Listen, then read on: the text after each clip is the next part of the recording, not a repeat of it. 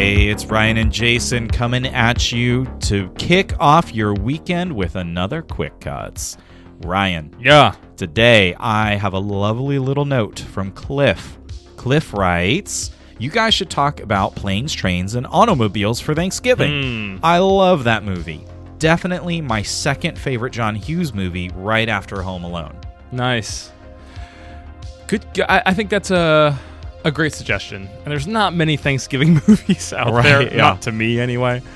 That's got to be the front runner. I do watch it the Wednesday night before Thanksgiving every year, and I really enjoyed it a lot. I love that movie. I think it's one of Hughes' best, and I think it's so fun and still like gets into some touchy-feely, comforting stuff that's perfect for the holiday season as well. And I think Martin and Candy have such terrific chemistry. And I miss the heck out of John Candy. He's just wonderful in that. And I love this. It's nostalgic, brings me back. So yeah, I don't think we have time in our schedule this year. We got a lot we're talking about. But I can see us doing an autumnal Thanksgiving episode in a future season where we should get into this. What do you think? Yeah, definitely. Do you want to? I will confess that Planes, Trains, and Automobiles is actually a more recent discovery for me. Probably within the past, 5 to 8 years. That's not that recent.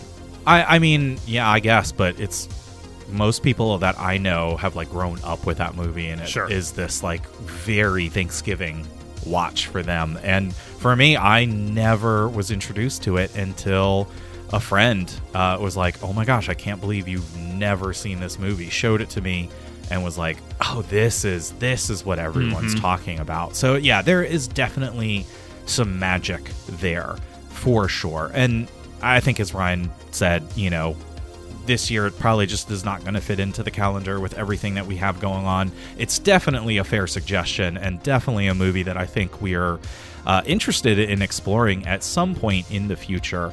I do have to say, though, Cliff, that I'm not sure that Home Alone should be your number one Hughes film. What's your number one Hughes film? That's a fair choice. Is it? It absolutely is. What's yours? Your number one? No, I asked you first. What's yours? Mine would have to be Ferris Bueller. We talked about this recently. You can't compare the two. That's tough. That's tough.